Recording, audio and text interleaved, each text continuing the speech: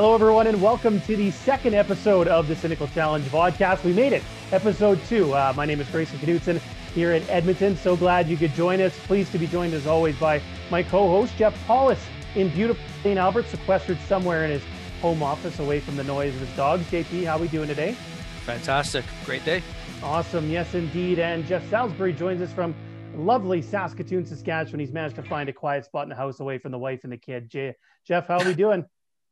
Well, the daughter has an eye infection, and trying to get the antibiotic ointment in her eye is like trying to wrestle something out of an alligator's mouth. So otherwise, life is swell. Okay. Lovely. Yes. How are you doing? Great. Good. Yeah, no worries. Little cold. I wish we could get back outside and do a little bit more stuff, but the weather's not cooperating. But soon enough, we're at the end of January. Spring is right around the corner. And this past week, Bellet's Talk Day. Whether you believe in a mega corporation supporting something like that, the conversation itself is very important. And as someone who has, not worked for the last year and dealt with financial stress, I understand mental health issues, and it's important to, be open and talk about these kinds of things. And I think it's important to kind of tie that in with a players union. And I know, JP, you wanted to talk a little bit about that, just in terms of just the mental health aspect of the security a players union can give to players in this country. Yeah, I felt that. I understand this situation at a new league and the ownership groups are going under with worrying about finances, and especially 2020 being such a poor year for everybody. In bringing every sports league across the world, and you talk about losses. So, but I don't see a players union as an entity meant to drive up wages, meant to attack the CPL and the CPL owners. I see a players union as something that is, it's necessary for the players. We're talking about. Listen, my family has mental health issues throughout our family, for many different reasons and many different causes.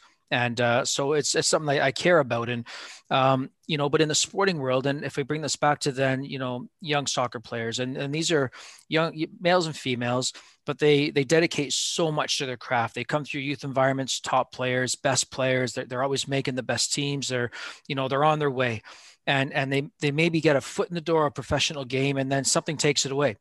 A coach they don't agree with, they can't get along with, they can't mesh with, a certain playing philosophy, an injury. There's so many reasons why athletes all of a sudden have that dream taken away. And we don't think about the ramifications of athletes and what do they have to go through, because now they're by themselves. It's very much like coaching. When you're losing games, you're very much, in a solitary position, and it's quite lonely. And players go through this when they suffer, when they suffer a loss to their career, because what do they have now? And they many don't have a backup plan. So for me, a players union, it's more than just, it's not a thing, to talk about wages and let's get the wage up through the roof where no one can afford to pay players. It's actually there to help protect players, protect players, against things like mental health. Maybe provide programs where, when the playing career ends at an earlier age, maybe there's systems to send them to school, like the minor hockey has, where they send them to post-secondary. They can get an education. They have a plan B that way.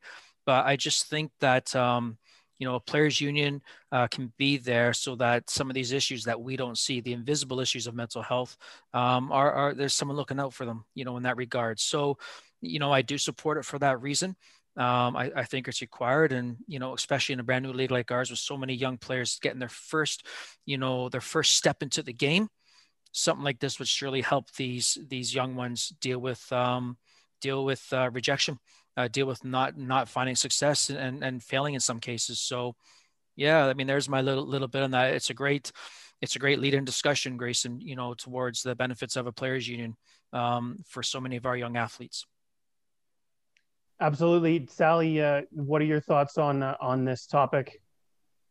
No, I fully agree. I think that it's quite frankly shameful in the way that the league has spoken about the potential players union up to this point. And yeah, absolutely. I mean, as a professional player has less job security probably than most professions on the planet. If your performances dip, you might be out of a contract. Your contract just up and gets dissolved at the end of the season. So yeah, that must carry an immense amount of stress with it, and a thing like a players union would be able to provide that centralized body that a player would be able to reach out to in order to get resources to help them through that type of difficult period, you know? So I think the short-sightedness that a lot of individuals involved in the league and even fans, I mean, there's terrible opinions that are showing up on the Voyageurs both forum and Facebook and some of the CPL groups on Facebook as well, that are just simply short-sighted and try and reduce the concept of the players union into exactly what Jeff said, that it's just all about money and trying to get more money for the players. And don't get me wrong, the players, you know, they do need their wages increased, but at the same time, everybody's in this together, aren't we? And so this negative attitude towards the players union that the league has shown, quite frankly, it's a black mark on the league. Yeah, I'd echo those sentiments as well. A professional athlete's career is so fleeting. I mean, if you get to 40, particularly in football, you've done amazingly well. But it can get derailed by so many things like injury or, you know, just landing in the wrong situation and that kind of thing. And like you guys have both said, it's important to have resources on hand accessible for the players to be able to, you know, overcome some of this stuff. I personally have never dealt with injury. I know, Sally, you've been laid up a few times, not playing professionally or anything, but, you know, dealing with an ankle or dealing with whatever. And JP, I'm sure you have too. So I've been fortunate in that sense. So I don't really understand what it's like to have to try to come back from an injury. But I can't imagine losing your spot on a roster due to an injury, having to fight your way back, watch somebody else slide in and play well. Maybe it doesn't quite come back for you. That can't exactly be an easy thing. So I know we just wanted to touch on this quickly before we got into stuff, but an important discussion, and I'm sure we'll have lots of chat about the union as this podcast continues to grow and progress. But recording here on Friday, shortly after the CPL USports Draft, a big day on the CPL calendar. Take you behind the sausage factory a little bit. I know you don't want to see this, but this draft was done not today. It was done prior to. This gives teams the ability to make graphics, ability to do interviews to get their content ready, especially the league obviously coming out with a flood of articles right after. You wouldn't see that with any other league. So obviously it's done before. And it gives One Soccer a nice little package, hour-long show for them to put out and produce. We'll start with the first overall pick, and we're going to go team by team. So first and 16th, we'll talk about formats and all that stuff. We have thoughts about that later, but we'll talk players first. FC Edmonton was on the clock initially. They took Thomas Gardner out of the University of British Columbia with their first pick, the first overall selection. And then number 16, second pick of the draft was Jackson Farmer, an Edmonton kid who also went to UBC. To me, JP, Thomas Gardner, I don't agree with the fit on the team, but this screams to me, take the best player available and we'll see what happens, because Tommy Gardner would have probably been a Pacific player each of the last 2 seasons had he been able to actually take part in camp. He had the injury in the first year, and then obviously the pandemic the second year. But he's back in the draft, picked the third time. Maybe this is the charm for him. Yeah, I think so. I think you're right. Take the best player available, you know, and Alan has worked with, you know, with Thomas before. So I think this is a safe pick for Alan, player that he knows his intangibles, knows what to bring to the team.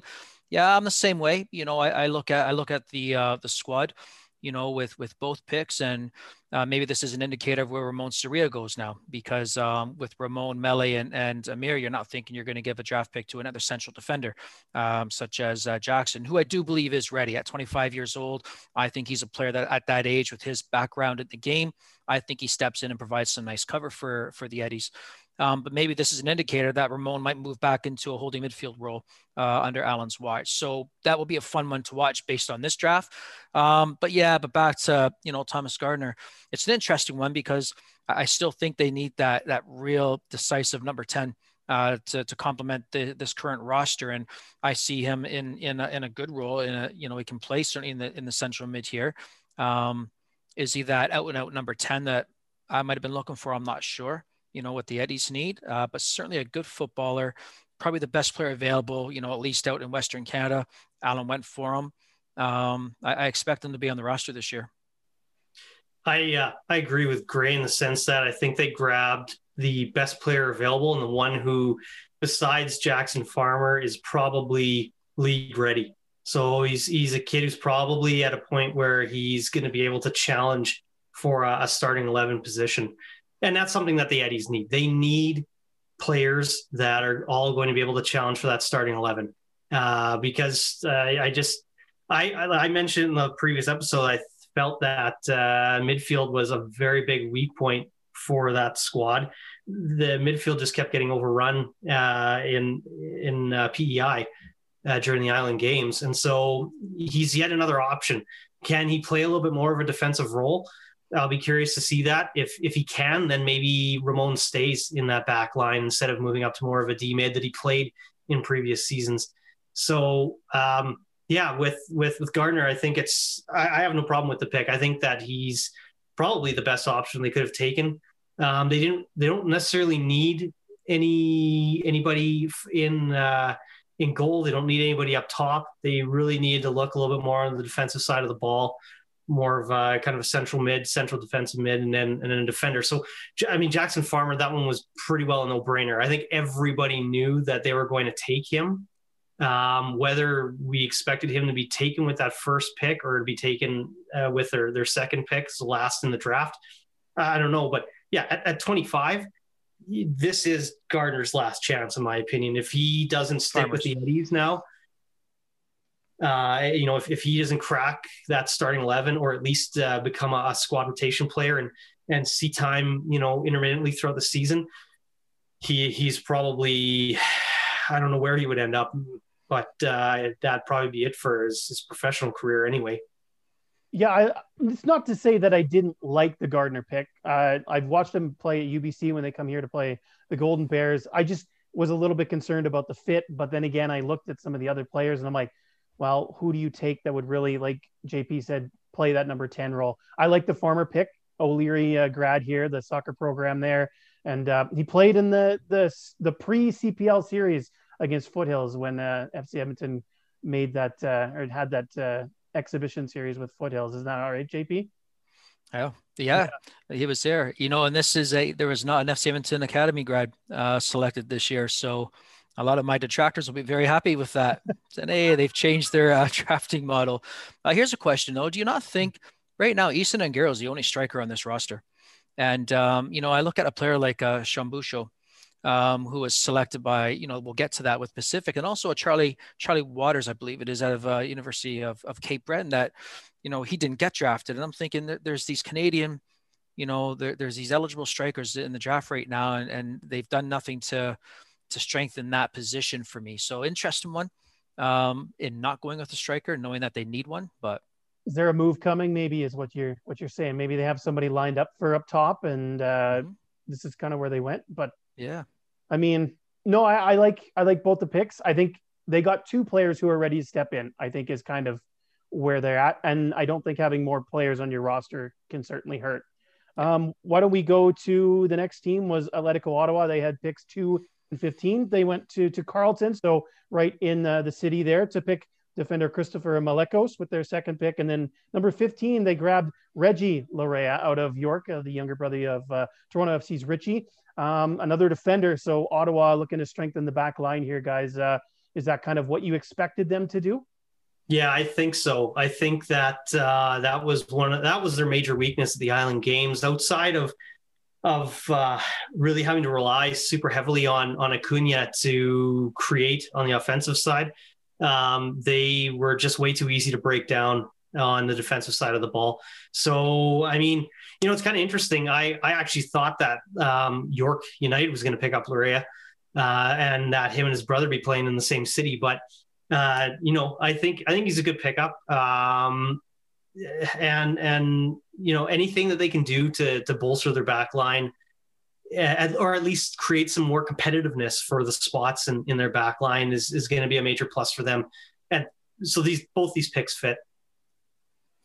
Yeah, I mean, first pick a local, someone out of a local school. So there's some fan engagement that goes with that. Obviously, they see him as a pretty versatile player. Big and physical, a strong defender. So They've lost some defenders. I mean, again, they're probably the team that right now we know the least about with their intent because they've not really announced many players. So, and then I think with that 15th pick, you're looking at who's the best available, because again, they need domestic content. They must have, at least 15, 16 Canadians. And let's find the best one available and go with that player. So I think safe selections for them.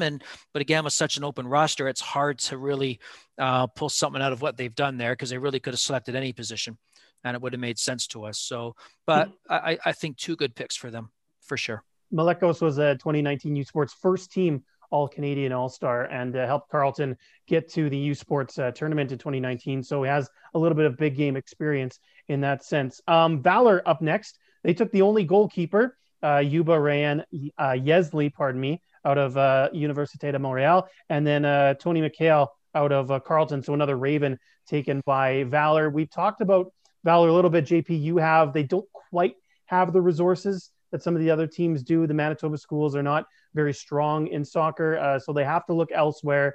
They were maybe the only team that we were looking at to take a goalkeeper, and they did. And they got a big guy at 6'7", who's played a little bit overseas, played 3rd Division Italy, and out of the Impact Academy, or I guess Club de Foot Montreal Academy now we have to call them. So do you like these selections from Valor FC?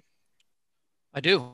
I do. I think that, I've often said, because I was offered a lot of international keepers, obviously from agents. And, when you look at the makeup, you have to start with 6 Canadians on the pitch, and you look at the depth of talent we have as keepers in this country. I always felt that was a position that I would stay Canadian. Again, when you think of your starting lineup, 6 Canadians on the field, that you've got a good one. There's a lot of good Canadian keepers. I think Gailey's done a great job here. Whether or not this keeper sticks for this season, I think he's got one for the future here.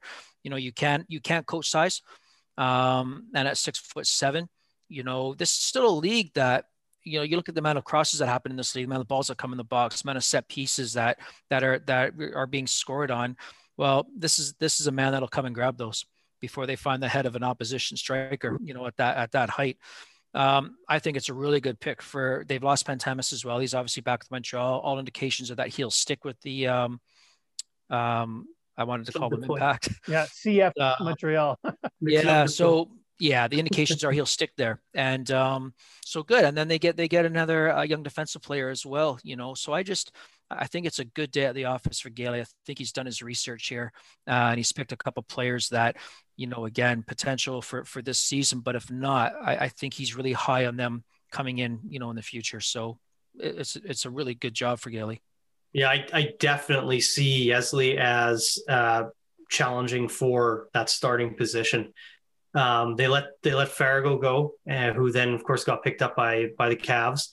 But Yesley, I mean, you can't ask for a better potential starting keeper than a 6'7" giant in between the pipes for you. I mean, and it'll be interesting to see what happens in that battle for the starting spot.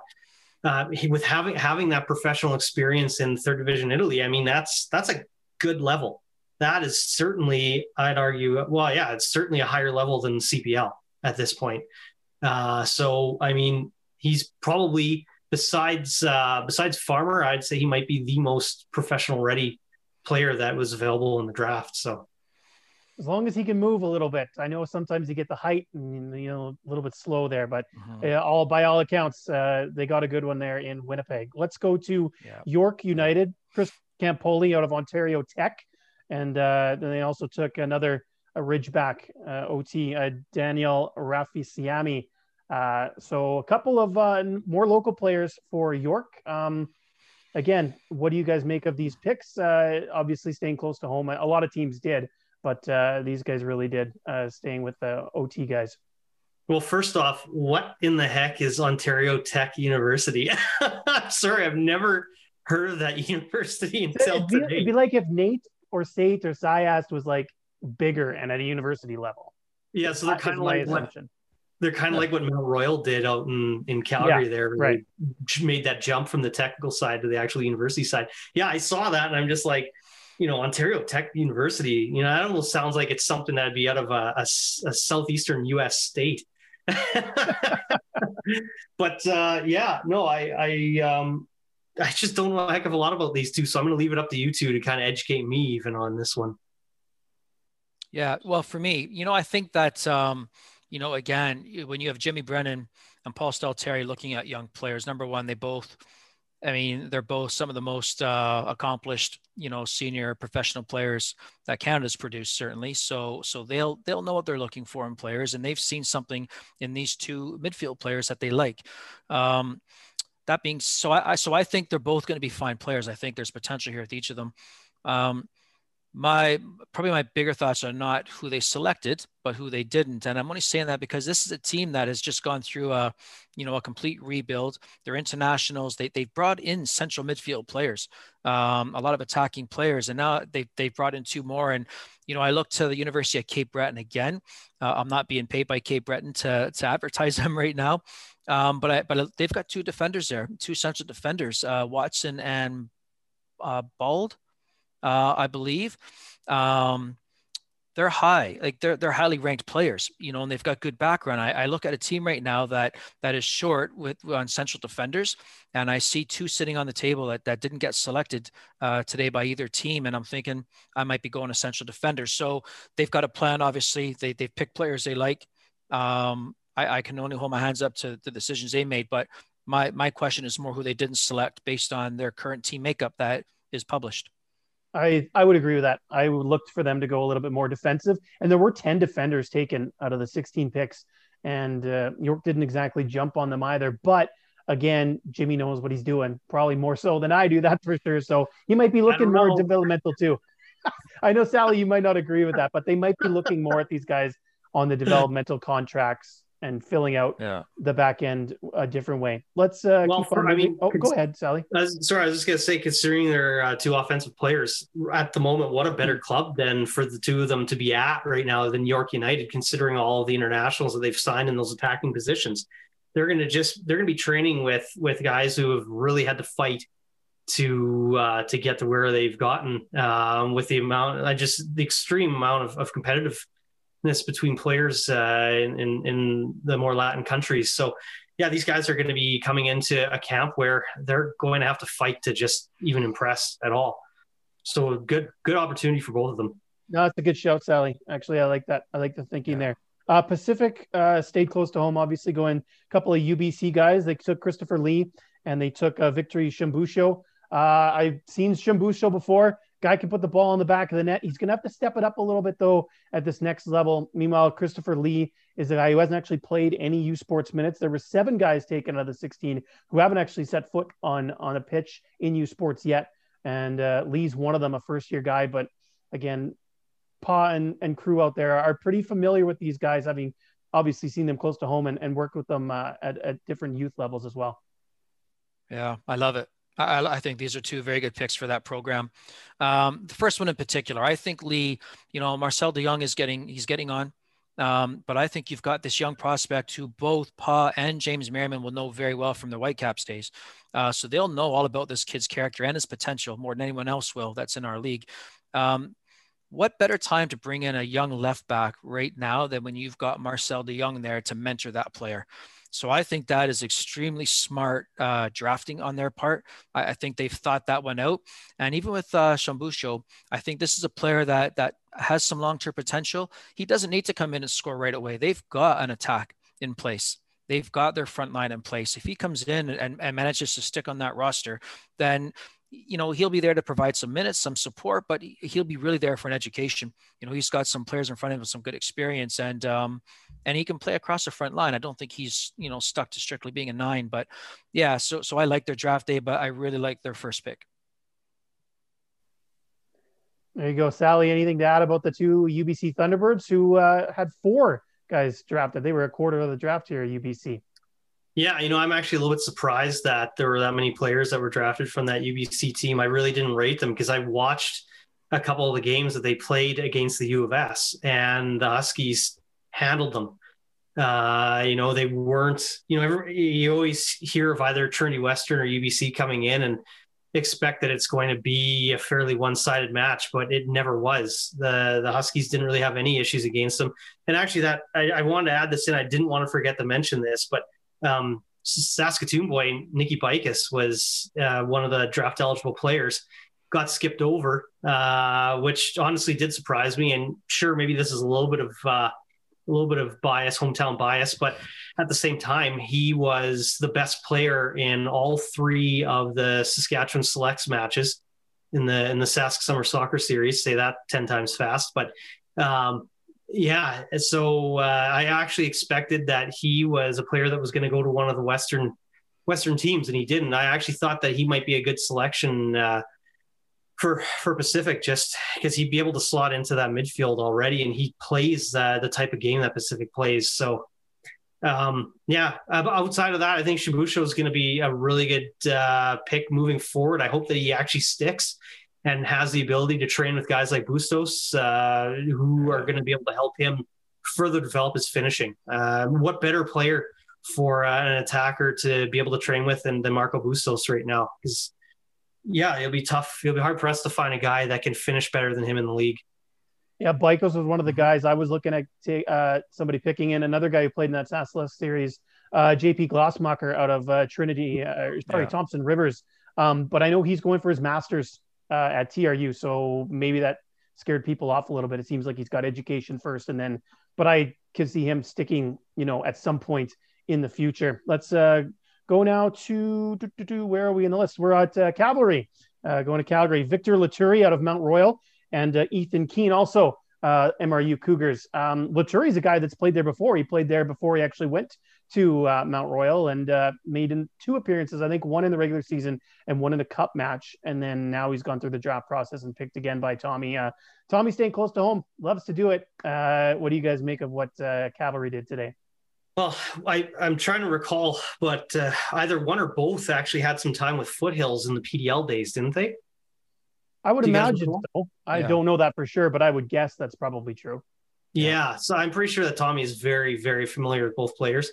And I want to say with El Gandour, was he playing with MRU or was he with UFC? No, he was at MRU. Yeah. And I'm actually surprised that he wasn't one of the two from that college that was selected again, because he was Cavalry's first or second pick, I think, in 2019 for that first selection, and they passed over him. So I'm curious if something's kind of happened there, if maybe they've lost faith in him as a potential professional player. But you know what? Maybe it's good to see a couple of guys, new guys, get a chance. I'd be curious to see if Laturi is able to stick with that Cavalry squad, who, man, they just have such strong attacking players already. That would be a very, very difficult roster to crack. So if either of them actually end up earning contracts with the club, even if they're just the USports contracts, good on them, because that is going to be a very, very difficult squad to crack. I think they both fit in the U21 category, so maybe they do sign developmental contracts, get some of those minutes early on, and then help Cavalry get that 1,500. JP, that'll be their only saving grace. Well, I think you look to these signings to accomplish that, because that's a problem at the moment for Tommy, is they only have one U21 player currently on their roster. Defenders is the other problem now with obviously the losses of Tour. I think that, Victor Laturi is a player I know very well. I mean, I spent a lot of time with Victor getting ready for Canada Summer Games, and he was very close as an underage player to making that squad. Really technical, different than what he's got in the midfield now. He is a complete 180 from that current existing central mid that's at Cavalry. He is technically extremely good 1v1, extremely good 1v1. Gets in good areas, reads the game well off the ball. He's a kid that I quite like. He gives them something different, with what they really have. When you look at that midfield now of Ledge and Adekube and DeChera and Elliott Simmons, Victor's just a different player than all of them. So it could be a nice change of pace in the game if they need to change it up, maybe get more ball control in there. I think the second pick is a replacement for Dean Northover. I think you look to that. It's a player that, of course, has come through Foothills. Tommy will know him very, very well with the affiliation that they have with that club. Tommy's might have worked with him in the past there, I'm sure. So, yeah, I think this is a really good selection there. It's a young player you can bring in who can, again, mentor under Mohamed Farsi. and give a kid time to come up. But he's athletic, he's quick, loves to get up and down the line. Tommy loves that. If you look at the nature of some of those players, exactly what Dean Northover did, but now you've got a 19-year-old doing it instead of a 28-year-old doing it. So probably a good replacement, and I mean, Tommy, I guess, is the new me, selecting local university players and keeping them at home. So there you go. Well, it's worked out pretty well for him. I'd love to see it. He would never do that. His float in full on mode right now. Like, it's in full quarantine mode. So he would definitely not get any more magazines. He would no longer be in Calgary's top 40 at 40. All that would be gone if he shaved that head. So yeah. Did you ever buy one of those wigs that the foot soldiers were selling? No. No. Oh, goodness. Yeah. Why don't we move along here? HFX up next. The Wanderers went to Carlton, the third Raven taken. Stefan Karajovanovic, who scored 35 goals in 37 games for the Ravens. And they also took a defender out of the Université de Montréal, Kareem Sow. These seem like two pretty decent picks for HFX. The first one can mentor under some of those other strikers that they have. Obviously, we talked about their attacking prowess before, and Sow is another defender out of USports, and I know Stephen Hart likes to draft those guys and give them chances. Yeah, I think Sal was part of FC Montreal's squad at one point. You may be right, and I think too he was part of the 2018 team that won USports as well as the national championship with the Caravan. So yeah, and I think that he's going to a good place working under Stephen out in Halifax. Will really help him further develop his game. And it's a position I think that Halifax definitely is going to want to create a little bit more competitiveness during training too. So I think Sal showing up is going to give him a little bit more of that competitiveness, which is great. So they're obviously, we talked a lot about it the last episode where they're quite stacked up top, but their question mark still is on the defensive end. So it's another piece that who knows, could end up cracking the 11. So, yeah, listen, I think Hardy wins the draft again for me. But I'm going to give with the caveat to Forge. So, but I think Hardy's done it again. For me, Stefan is, and I don't want to try to say the last name, Mike, because you've just said it so eloquently, actually, Grayson. So it's Karajovanovic, isn't it? I was panicking looking at it. Yeah. I was like, there's a lot of letters there. Yeah, it's Karajovanovic. Is his face silent? Well, anyway. Yeah, but I think he is the most CPL ready player in this draft. I love this kid up top. He can play out across the top line, any three positions. He is direct. He is 1v1. He is right at you. He dribbles with pace. He checks off the box that he's spent some time playing in Quebec at Blainville. So if you come from Quebec, you've got a chance to make Halifax Wanderers, or have played in Quebec. So he's done that. I think he's the most ready player in the draft that can come in and have an impact. And you look across Hardy's front line, he's got some quality there. But now this kid gives them a chance to rotate, keep players fresh again. We expect a condensed season. We expect a lot of games in a short period of time. That being the case, then he gives them some really nice flexibility where it's just attacking player after attacking player and fresh legs coming at you. So before you break into the next, I was just going to say, I think if I'm Alessandro Rigi, I would be perhaps a little bit nervous because I think Karajovanovic might be able to come in and really challenge for that left winger spot. He is versatile enough to be able to potentially slot in up there. So yeah, and that's what you want, isn't it? A competition for places. This kid will come and do that. He's ready right now. I spent a lot of time looking at him before I kind of just went back to my roots with my academy guys in my own draft process. But I like this player, and Sal is, I think he plays on the left side centrally. He can also play as a left fullback. Good versatility, but I think he offers some nice cover back there. And again, he seems to be a player that will suit Hardy quite a bit. So it could be another draft day that Hardy's won. It'll be interesting too to see if Halifax is down late in the match that they need to get that goal. Like all of a sudden they could just throw out a plethora of attacking options and really probably cause some havoc for teams. So it'll be interesting to see how Steven deploys a lot of those players. Final team in the draft, Forge FC, the champions. They went to Concordia out of Quebec. Garvin Miche Matusala with their 8th pick, and then the 9th pick right after, the only Cape Breton Caper So the ninth total this year was Jose de Cunha, a Portuguese kid who has yet to actually step foot on the field for Cape Breton. But back-to-back picks gives you a little bit of an advantage, I think. And JP, you said that maybe the caveat here was that Forge could have a better draft than Halifax. You like these two players? I do. In particular, Jose da Cunha. I think he's the sleeper pick. I think he could come out of this maybe the best player in the long run. I mean, what a background, obviously, with Sporting in Portugal, coming through their system. A left-footed central defender. You can't find them. I mean, they're so hard. It's so hard to find a left-footed central defender in Canada. They've got this kid in here. He'll count as a domestic player as long as he's at university. So he's a sleeper pick for me, and he's the one that I think has some real good pedigree. Technical. Both players are technical. I think that even Garvin, he's physical. He's a bit of a beast, he's muscular, he's great stature, he's got pace, he can play football. He fits Bobby because he plays football. This kid will get the ball on the ground, he'll beat you with a pass, he can beat you in the dribble, he'll join the attack from a deep position. So two fantastic, and again, we're talking about a team that has lost David Edgar and potentially Daniel Kreutzen. So what has Bobby done right away? He's gone out and picked up two players that immediately fill those losses on his first team. But I think in particular, this the Portuguese the Portuguese lad is one that I think has a potential maybe to step in here and start, with that background he has. So I mean, I scouted him last year just outside of school to have a look at him to maybe bring him in regardless of school. So Bobby's done me one better and gets him as a domestic player at the university. So there you go. Well done, son. But yeah, so he's the question. If he lives up to what I think he could, maybe he challenges Hardy for the draft winners title. Well, and I think you just kind of opened a little bit of a can of worms in saying that, he's clearly Portuguese.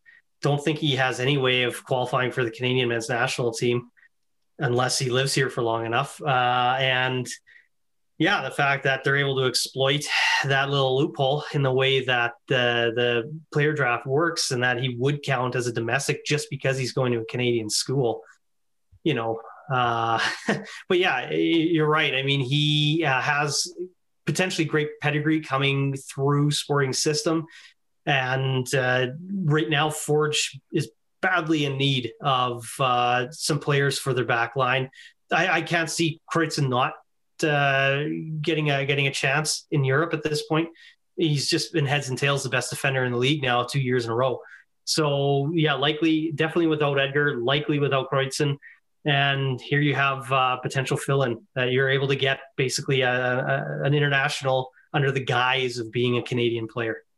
So that brings up maybe the next topic we should talk about. This is the third draft that we've had.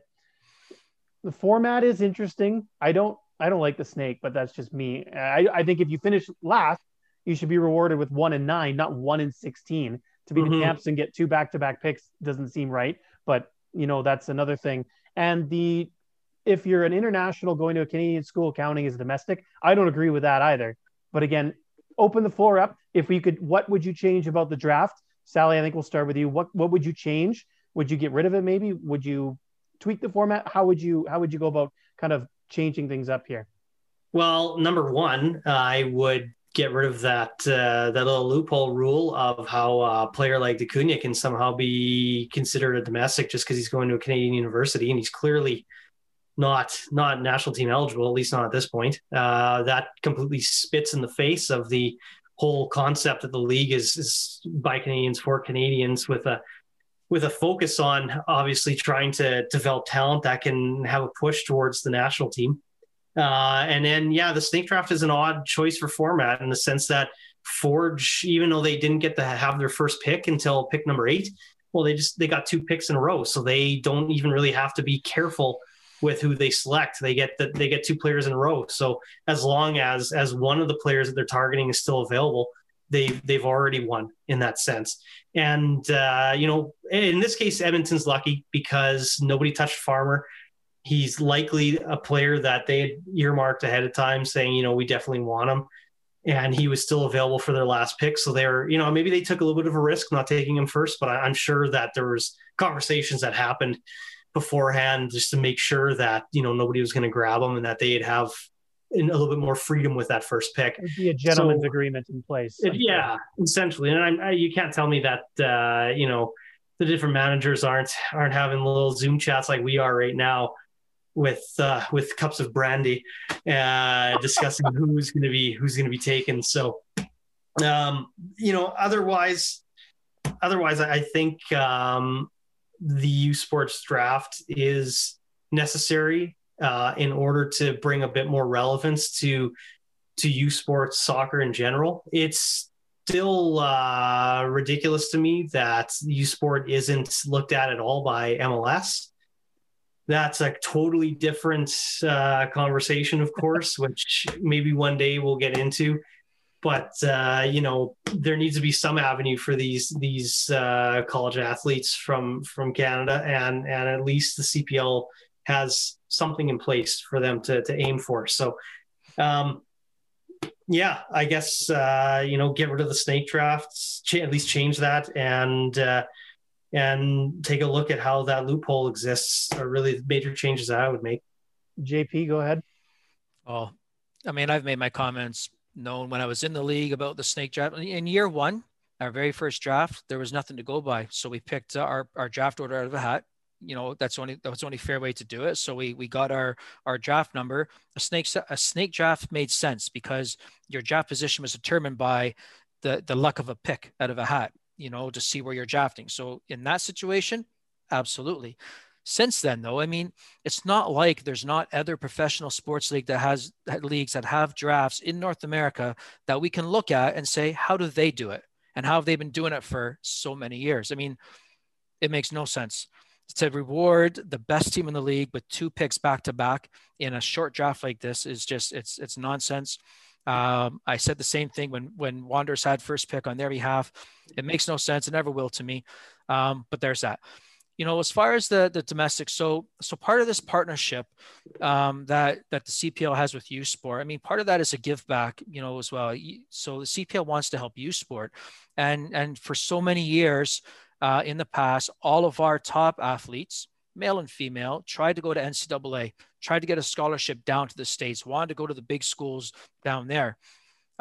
How do we help U Sport programs here grow their programs, legitimize their programs, and attract talent over the NCAA teams? Well, one is to offer the caveat of telling an international player, if you go to school here, you can actually play in the CPL while going to school in the off season and count as a Canadian player. So there's a good chance you could actually stay here and play, over the off season for you, or when you're not in school. That's a carrot. And that's a way for our U Sport programs to hopefully attract, some other players. And I mean, look at, Cape Breton, I think had 12 internationals last year. A lot of players with really good backgrounds playing in great environments. This helps that. So, we have to, well, maybe it is because it is. Listen, what I will say, if Canadian players up until now thought that they needed to leave Canada to get proper competition and proper development, then 100% it's a problem.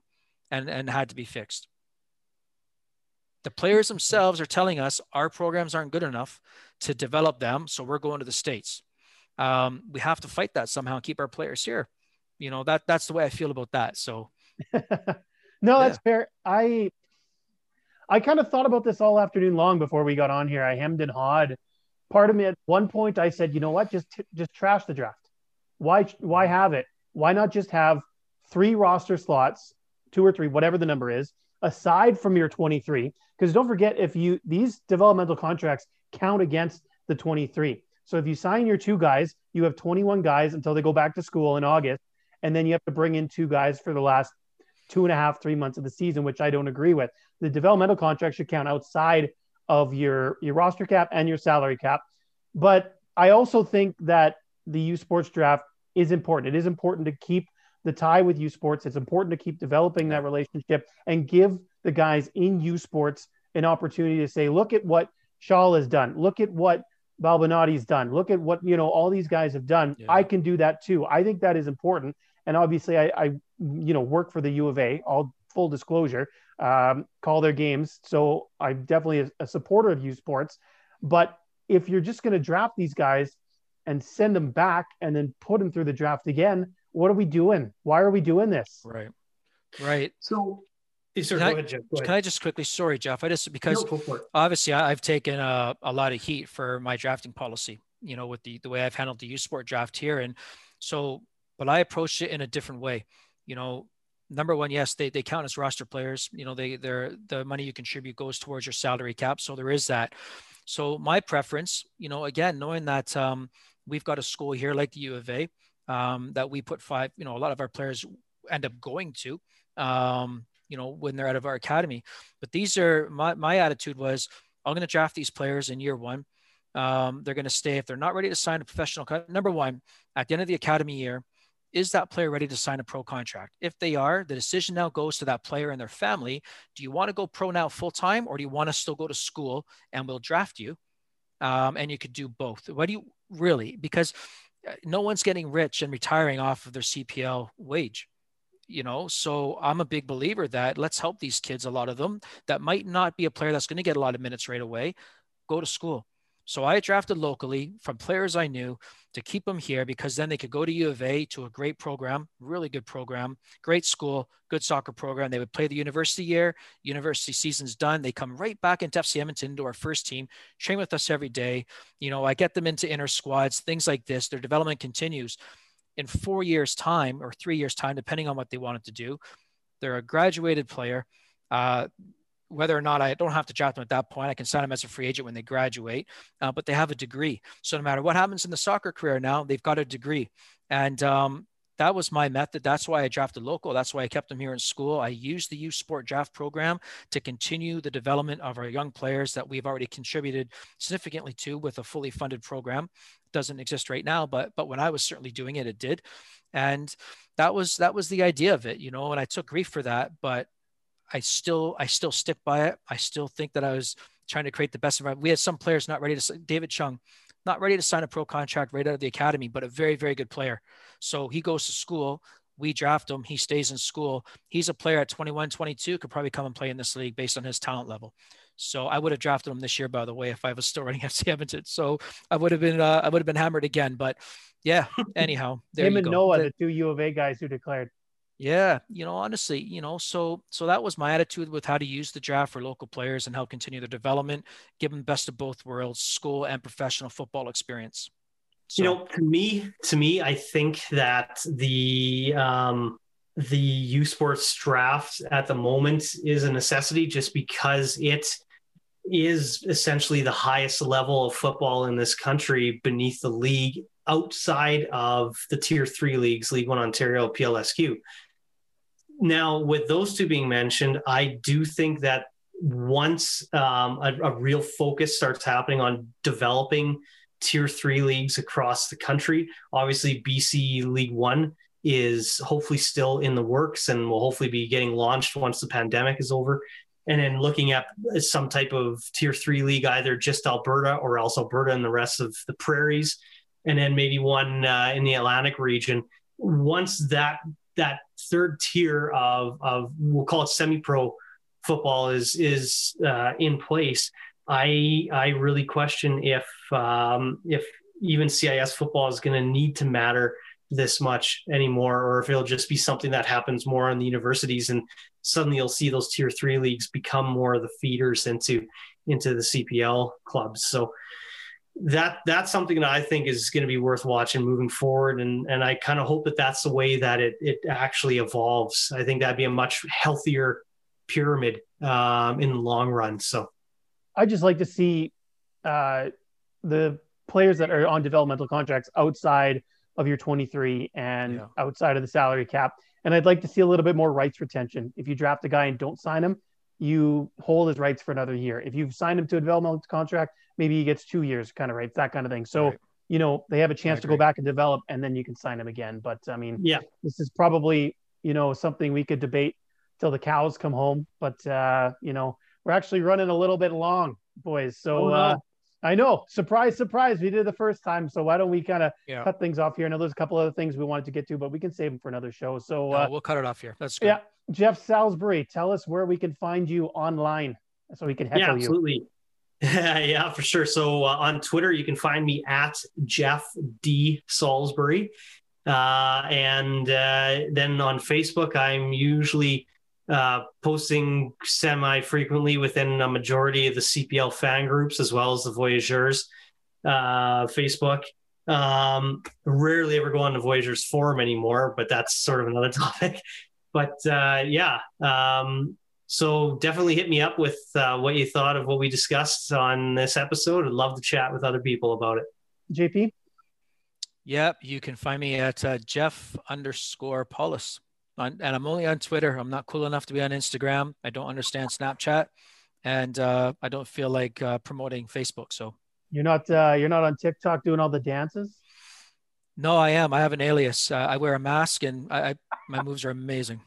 I believe that actually. Yeah. It's a Tommy Wheeldon Jr. mask with full head of hair, and exactly it. He just changes into various different suits to see which one he looks best in. Right. That's outstanding. And you can find me at Grayson Knutson. And I'm not cool enough to be on any of the other stuff too. Well, I am, but I'm just not going to share it. And the vodcast itself at the Cynical Chow 1 is our Twitter handle. You can find us on YouTube as well, the Cynical Channel. Just search it out. And as for our audio only podcast, we're on all the catchers. We're on Spotify, Google Podcasts, Anchor, the whole 9 yards. So got some really good feedback on episode 1, both part 1 and part 2. So let us know what you think. Hit us up, send us a message, DM, tag us, however you want to get in contact with us. And this has been fun, boys. We'll do it again next week. How's that sound? Let's go again. Yeah. Can't wait. All right. We'll see you guys next week. Take care. Yeah. Cheers. Care.